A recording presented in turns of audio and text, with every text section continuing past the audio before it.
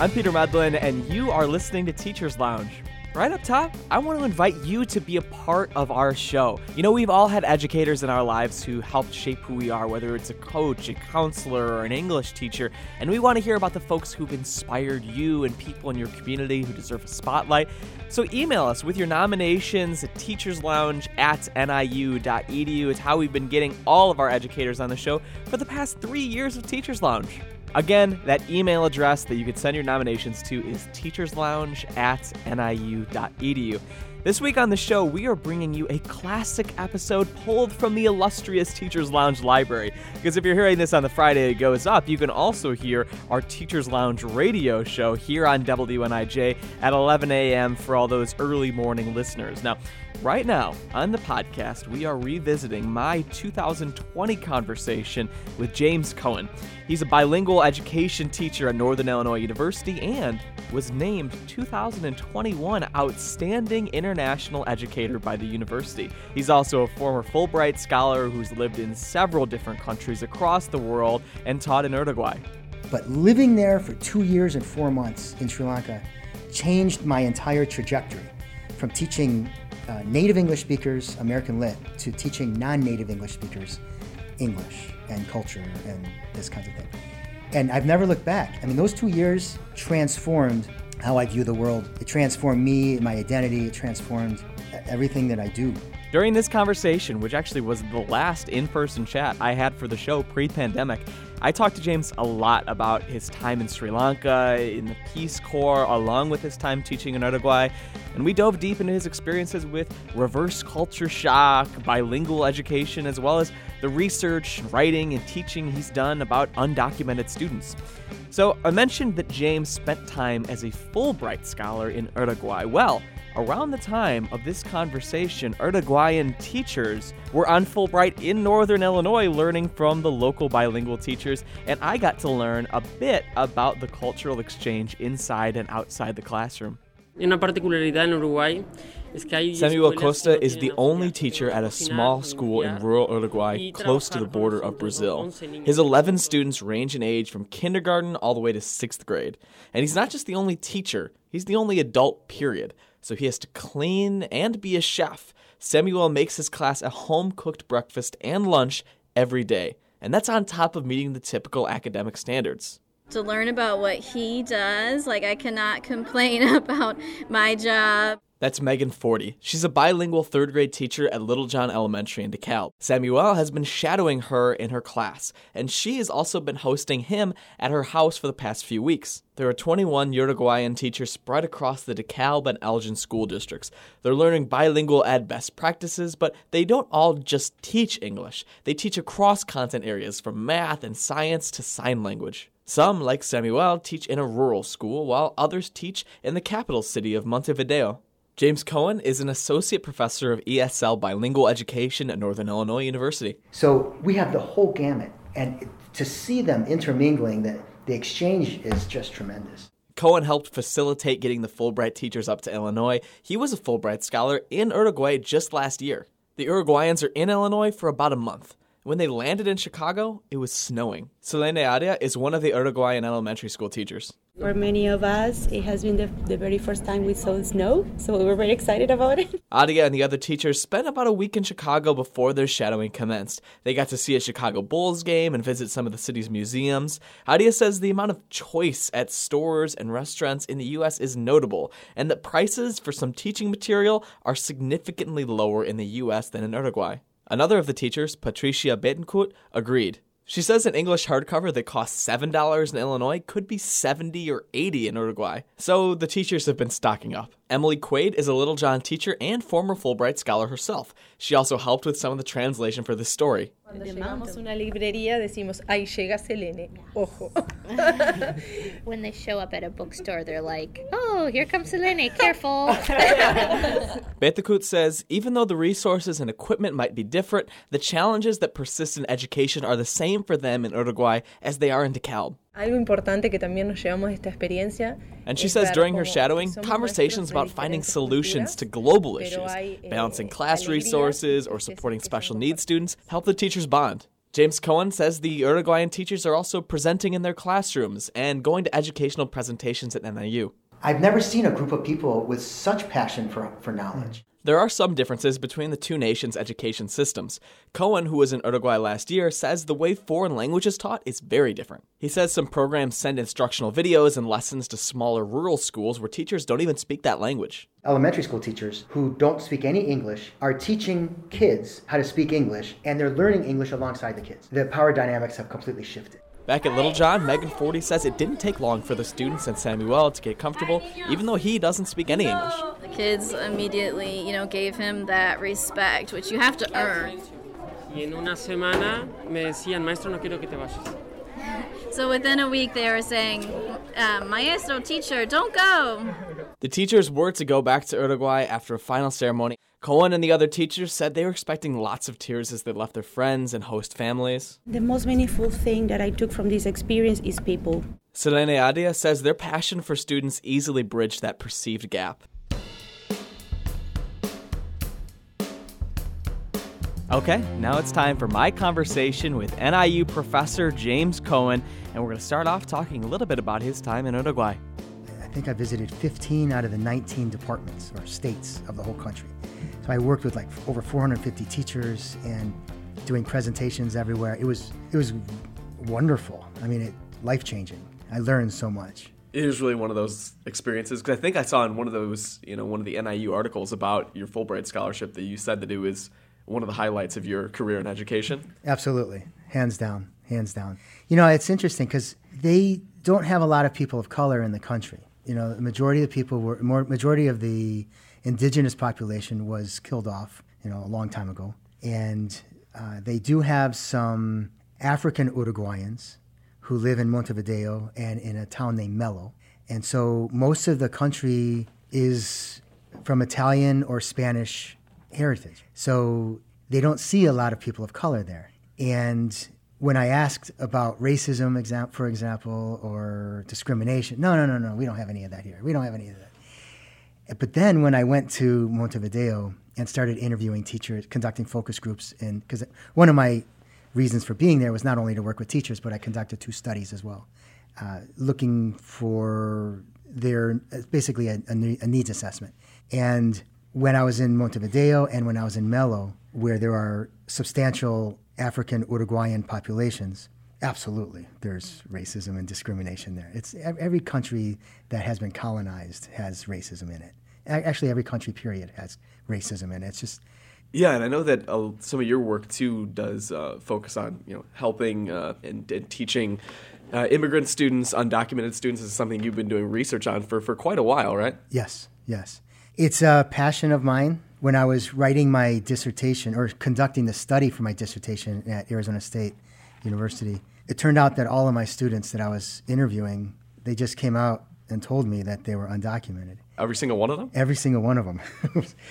And it was, at the time, it was before immigration became a really hot topic. And right when I started analyzing the data, that is when the huge marches in Arizona and around the country, in Chicago, the huge undocumented immigrant marches, pro-undocumented immigrant, started happening.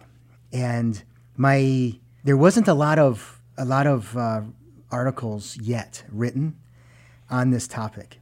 And my dissertation committee said, you cannot write or mention that they're undocumented in your dissertation. So, because they were afraid for these students. Of course. So afterwards, after I left and, a few years passed, then I started writing about, it's safe now. So there's no way of connecting what I was doing, where I was doing with these kids. So it's much safer for them now. There's no way of knowing who they are. Right. It's got to be strange because, it's a strange time, obviously, in our national discourse about immigration and undocumented students. And this is something you've been thinking about for a really long time. And you've got definitely an interesting perspective on it looking at it through the lens of higher ed.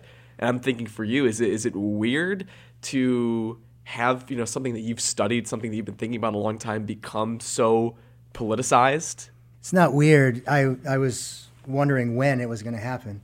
So you would expect it. Oh, absolutely. Obviously, especially in Arizona, right? Yeah, absolutely. I didn't expect it to be so controversial and so divisive as it is now. Our current administration has, as most people know, has a conflicted relationship with the truth, especially when it comes to sanctuary cities and undocumented immigrants. James, do you think, because I was thinking about that, and I was thinking about how, you've got the social justice summer camp that you do. Yes. And that's another term that's become politicized. And I'm wondering that even if the conversations are controversial, do you think that all of this national attention and this national discourse maybe can lead to at least more conversations about these topics and conversations about equity, which can in the long run be a good thing? Well, something that I've noticed is a lot of people have become emboldened to say their beliefs. My students, for example, cannot say there is no racism in the United States. No. They cannot say that anymore. And they used to. When I remember after Barack Obama was elected president, and I was watching MSNBC, Chris Matthews says, "Are we in a post-racial society now?" And I'm looking at him going, "What? We're not. Of course not." And what I tell my students is, I try my hardest, honestly. I sincerely try my hardest to live in the world of facts and not ideology. And so when I'm teaching, like for example, I'm teaching 2 classes on the foundations of minority language education this semester. And these 2 classes are about what are bilingual programs? How do we educate kids who don't speak English really well yet? How do we do that? What are the laws? What are the policies? What's the research? What are the programs? And it's really quite amazing because the research is so clear that bilingual education works. It's so clear. I mean, black and white. We've had longitudinal studies for over 20 years dealing with millions and millions and millions of kids. And yet people still say, no, we're in America, we need to speak English. It's not about speaking English. It's about learning the content. The kids are going to learn English. English is not the issue. It's getting the content, getting literacy. That's what's important. And then when I say these things and the students are reading the research, the non-biased research, right, the empirical data, the students say, well, I don't understand, Dr. Cohen, I don't understand why we're still having so many English-only programs all over the country. And then I just turn around and I write in capital letters on the board, ideology. That's the only response I have. People are believing that English only is better than bilingual education because of ideology. There's no facts to support, none to support an English only environment. And to be honest, we're cutting our toes off. It's very difficult to walk when you cut your toes off, right? How do you mean that? We're cutting our toes off because the human body, the human brain is literally hardwired to be not just bilingual, but to be multilingual. And so to say you need to be American, you need to speak English only, or to be an American, you need to speak English, period. We are going against nature. We're going against literally our human brain. The United States is one of the only countries in the world that advocates for monolingualism in the name of this ideological paradigm of assimilation. I'm just thinking about, especially with the research that you've done and the teaching you've done about our relationship with language in the U.S. and how that's different from what it is abroad. That is the difference. It's not necessarily how it's being taught. It's the mind frame that people are approaching languages.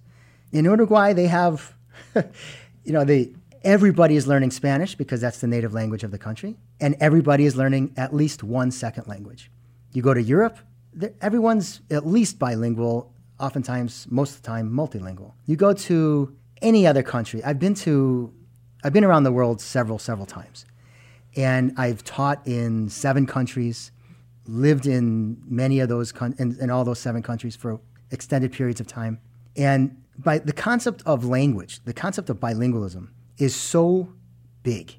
Yet in the United States, we have this, we're linguophobic. It's like we're afraid of languages. Kids come to the United States, immigrants come to the United States, and they enter our schools. Oh, you need to speak English. Well, all right, at the expense of your own language, at the expense of your L1, you have to learn L2, which is English. So we hammer out their language from kindergarten all the way to 9th grade. Then in 9th grade, they go visit the counselor, and the counselor says, you need to learn another language to get into college. Yeah. And the students are like, well, you just hammered it out for the last 9 years. I don't have that other language anymore. Where's the logic in that? So you've taught in a bunch of different countries. You've lived in 7. Can you rattle those off for me? Because now I'm just curious as to where those places that you've lived in an extended period of time. Well, I've lived in Sri Lanka for 2.5 years. I was in the Peace Corps, so 2 years and 4 months. Then I was in Japan for a year. I was in Taiwan for 3 weeks, Uruguay 3 months, and Mexico for 3 months. I taught at a university. And so do you speak multiple languages then? Well, I was able to speak Sinhala from Sri Lanka when I was living there, for sure. Yeah. I was at a high intermediate level. You don't get the opportunity to speak it much anymore? I don't speak Sinhalese anymore, so I've lost that. When I was in Japan, I was pretty decent, actually. And then, of course, Spanish. I can speak Spanish now. I wouldn't say I'm fluent, but you can hold conversations easily. Yeah, I'm a high intermediate level in Spanish. Is that something that you would want to keep expanding to? Are you curious about learning new languages, that sort of thing, or especially keeping up with the ones that you do have? Obviously, Spanish is probably one that you can more easily keep up to date with and speak more often. Obviously, the other ones might be a little bit more difficult, but absolutely, yeah, I really enjoy speaking Spanish, and it's a great opportunity for you with all the Uruguayan absolutely teachers, and right? I realized how.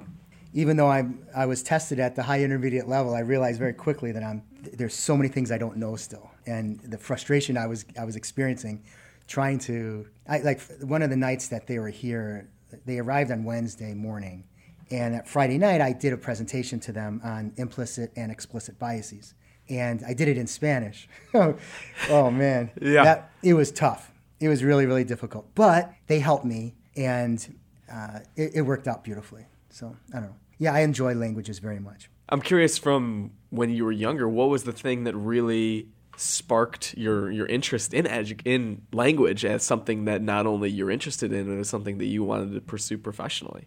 When I was younger, like in high school, I wasn't really interested. I studied French in high school because that's what you do when you want to get into college.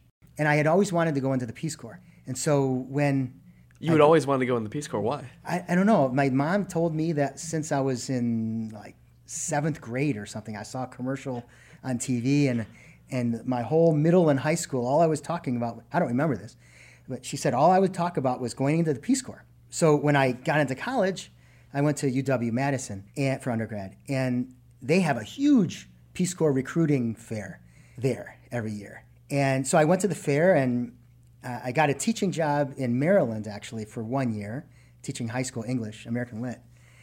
And in the meantime, I was applying for the Peace Corps, because back then, I don't know how long it takes now, but back then in the early 90s, it took about a year to get in. Yeah. So they had to do a background check, and so anyway, when I was in Sri Lanka from 91 to 93, and when I was there, picking up Sinhala was tremendous. I really, really enjoyed that experience because just it taught you, it gave you an inroad to the culture.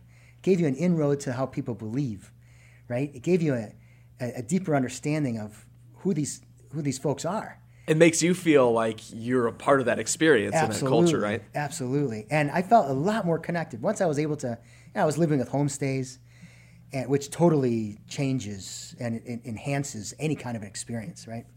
So when I was there, it was the best 2 years of my life. Was the Peace Corps what you expected it to be? Absolutely. And the Peace Corps I highly recommend it to everybody because it opened up so many doors for me, and not just employment reasons, but it opened up this whole new world. My parents and my siblings and I, we traveled a lot when we were kids. Abroad, or yeah, traveled abroad. Really? Yeah. And so that introduced me to but experiencing other countries. But living there for 2 years and 4 months in Sri Lanka changed my entire trajectory from teaching native English speakers American Lit to teaching non-native English speakers English and culture and this kinds of thing. And I've never looked back. I mean, those 2 years transformed how I view the world. It transformed me, my identity. It transformed everything that I do. And I've never looked back because since those 2 years, I've been to, I don't know, I think I counted like over 37 countries I've been to now.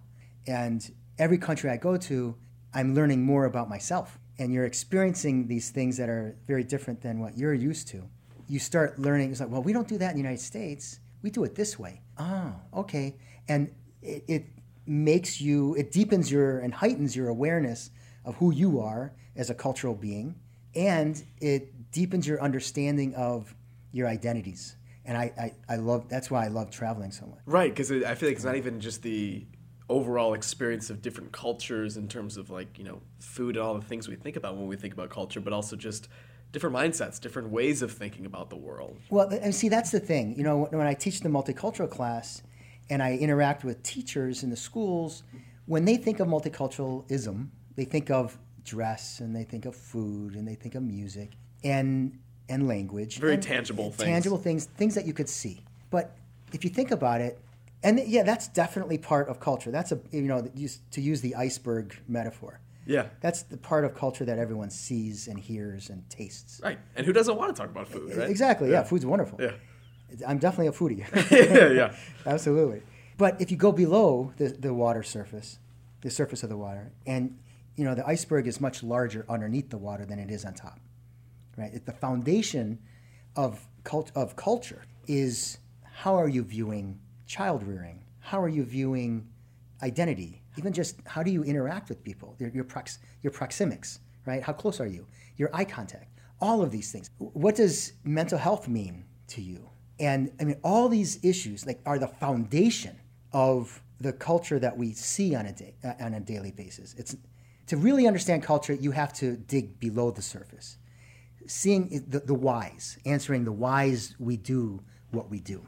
Do you remember coming home from the Peace Corps and seeing that and coming back here and being like, wow, that's weird. I forgot that America's like this or that we do things in a certain way. I had major reverse cultural shock when I came back. Do you remember specific ways? Yeah, just like one in particular, or two in particular. One was I was so much calmer and slower, slowed down and less uptight when I was living there. And then when I came back and the fast pace of United States it gave me a tremendous amount of anxiety. Also, I remember a little thing. It was in Sri Lanka at the time. I don't know if I was there from 91 to 93. So I'm sure it's changed by now. Who knows if it's changed, but I haven't been back. But back when I was there, the only men who wore shorts or the only males who wore shorts were kids and prisoners. Men never wore shorts. So then I came back, it was summertime, and I remember riding my bike and having jeans on. And I'm thinking, why am I wearing jeans? It's so hot. So I turned around and I went back and I put on a pair of shorts and I thought, oh, that's why I'm wearing jeans, because I haven't been able to wear jeans for the last 2.5 years, or haven't been able to wear shorts for the last 2.5 years. This kind of thing. Exactly. It's that one of those little things that really get you thinking. You're not looking around at other people wearing shorts and you're like, why are there so many prisoners out here? Yeah, well, I wasn't thinking like that. No, but I'm just kidding. Yeah, makes sense. Do you have a desire to go back there? Oh, I would love to go back to Sri Lanka. Yeah. I would love to. I just haven't had a chance, haven't had the opportunity to do it yet. Did you ever have a moment abroad where you're like, you know what, I could really see myself staying here? I thought about it in Uruguay, actually. Really? Yeah. What was it about it?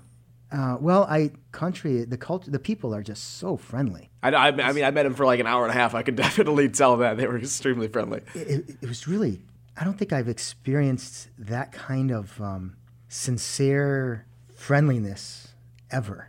And is it something that, I mean, for you as someone that thinks a lot about language and about culture and like these mindsets we talk about where you're throwing around, you're like, why is that? Why are they so nice? I honestly don't know. I tried to get at it, but I couldn't. I wasn't there long enough, I guess. Let's, we can let life have one of those mysteries, right? Yeah. I mean, of course, not everyone's perfect. No one's perfect, and the country is not perfect. They have their issues as well, but there was just something there that I found really heartening. Greatest lesson you've learned about education in that time? When I teach, I'm not just teaching content. I'm teaching paradigms, how ways to shift your thinking. I'm teaching advocacy, because I think you can't just learn things for the sake of learning. Well, you can, but when you're a teacher, you want to learn things to be able to advocate for your kids, your students. All right. Well, we touched on this just a little bit, but you've done a lot of traveling, both foodies here. Yeah. What's the best thing that you've ever had in your life, abroad especially? Well, or it could just be your favorite thing, or Yeah. something that sticks out to you in a certain way. The year I lived in Japan, food-wise, Yeah. oh, amazing. I was running 5 miles a day to keep off the food. What was Keep it off the weight. specifically? Oh, everything. My God, I would go to these round sushi houses during the day for lunch, and I would just eat and eat and eat. And yeah, sushi, raw fish, sashimi, all these. It doesn't sound fattening, but the quantities that I was eating. Yeah, get yourself a little bit. Yeah. Oh, man. Yeah. So, the food in Japan was the best that I've had in all of my. Well, I have one little caveat. The grass-fed steaks in Uruguay and Argentina were amazing, too. All right, James, that was it. Thanks so much for coming down and talking. Yeah, my pleasure. Perfect. Thank you.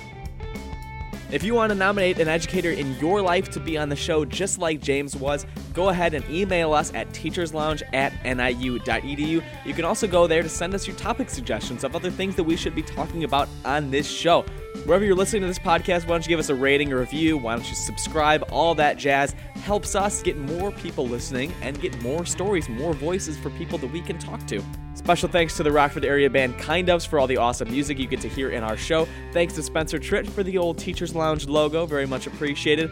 I have been your host, Peter Medlin, and you have been listening to Teachers Lounge. We will be back very, very soon. See ya.